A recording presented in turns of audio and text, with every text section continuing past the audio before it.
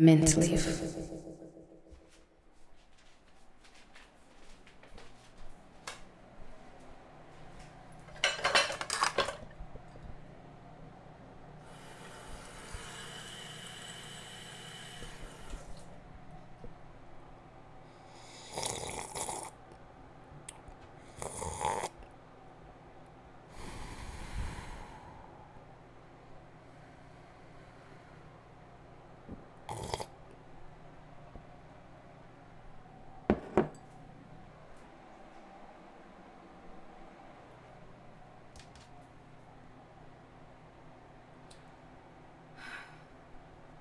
Food is relative to where we live.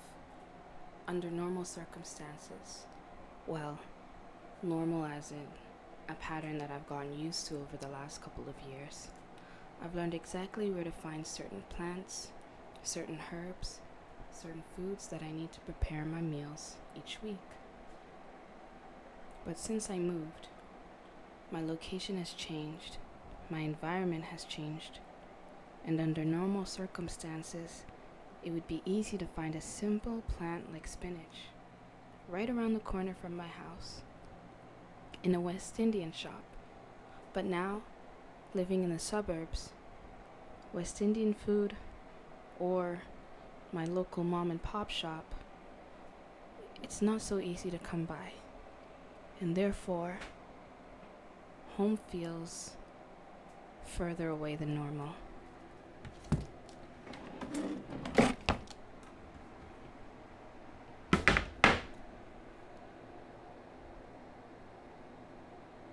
Before it used to be easy to find an idea of home where immigrants have made a shop for themselves making a living, and other people of their same ethnicity could go and partake in the idea of home.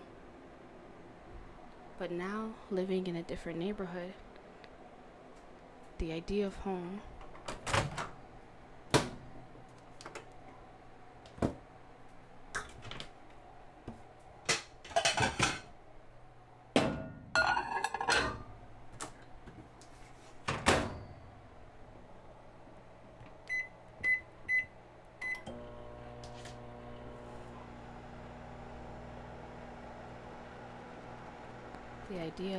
is so much further away than normal.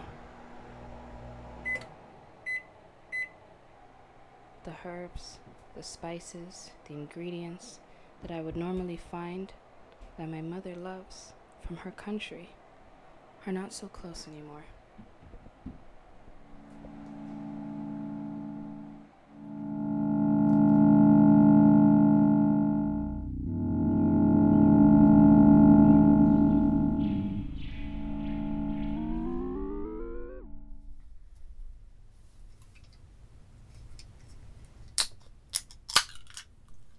That was a lot louder than I was expecting, but that is the sound of my first LaCroix of the day, which I wanted to hold off on until I was able to start this process because it's a sort of a ritual for me.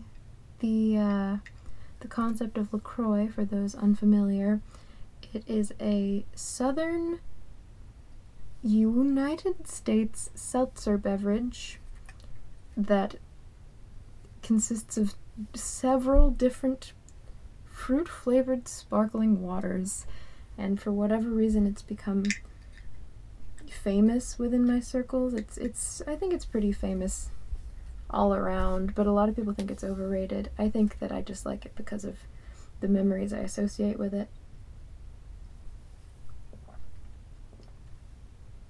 This is a tangerine, which is an underrated flavor in my opinion. However, the limoncello, I believe, still tops it. And it is such a hidden to me gem. Years ago I had in my yard. I don't know, I want to spice things up, so...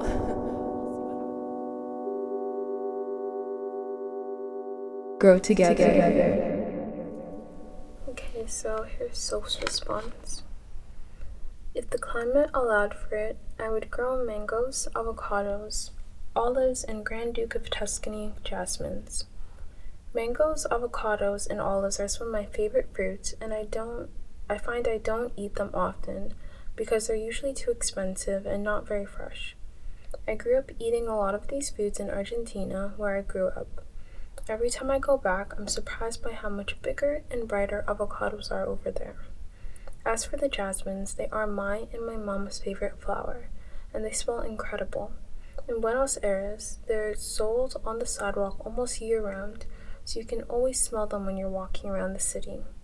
On the rare occasion that I smell fresh jasmines here in Canada, they remind me so much of home. Here's another response. If it was possible, I would grow lemon trees because I would imagine they would make my backyard more fragrant, but also because lemons are great for cooking and baking, and I buy them a lot as it is. My relationship to fruits, vegetables, and plants is really positive.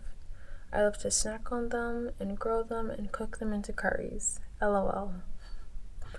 For dinner or lunch, I usually have some kind of vegetable curry with rice, and have been for as long as I can remember. They bring about a feeling of safety and comfort, evoking memories of times where I'm at ease and in control. Okra, dates, coconut, rice, not wild rice, avocado, and pineapple are popular foods that I eat often, and they have to be transported across large distances. Some of them are cultural: okra, dates, rice, coconut, so I find myself eating them a lot or every now and again at cultural events. Some of them aren't traditional per se, but have mixed into my diet from similar cultures. They bring up a neutral feeling and a feeling of normalcy.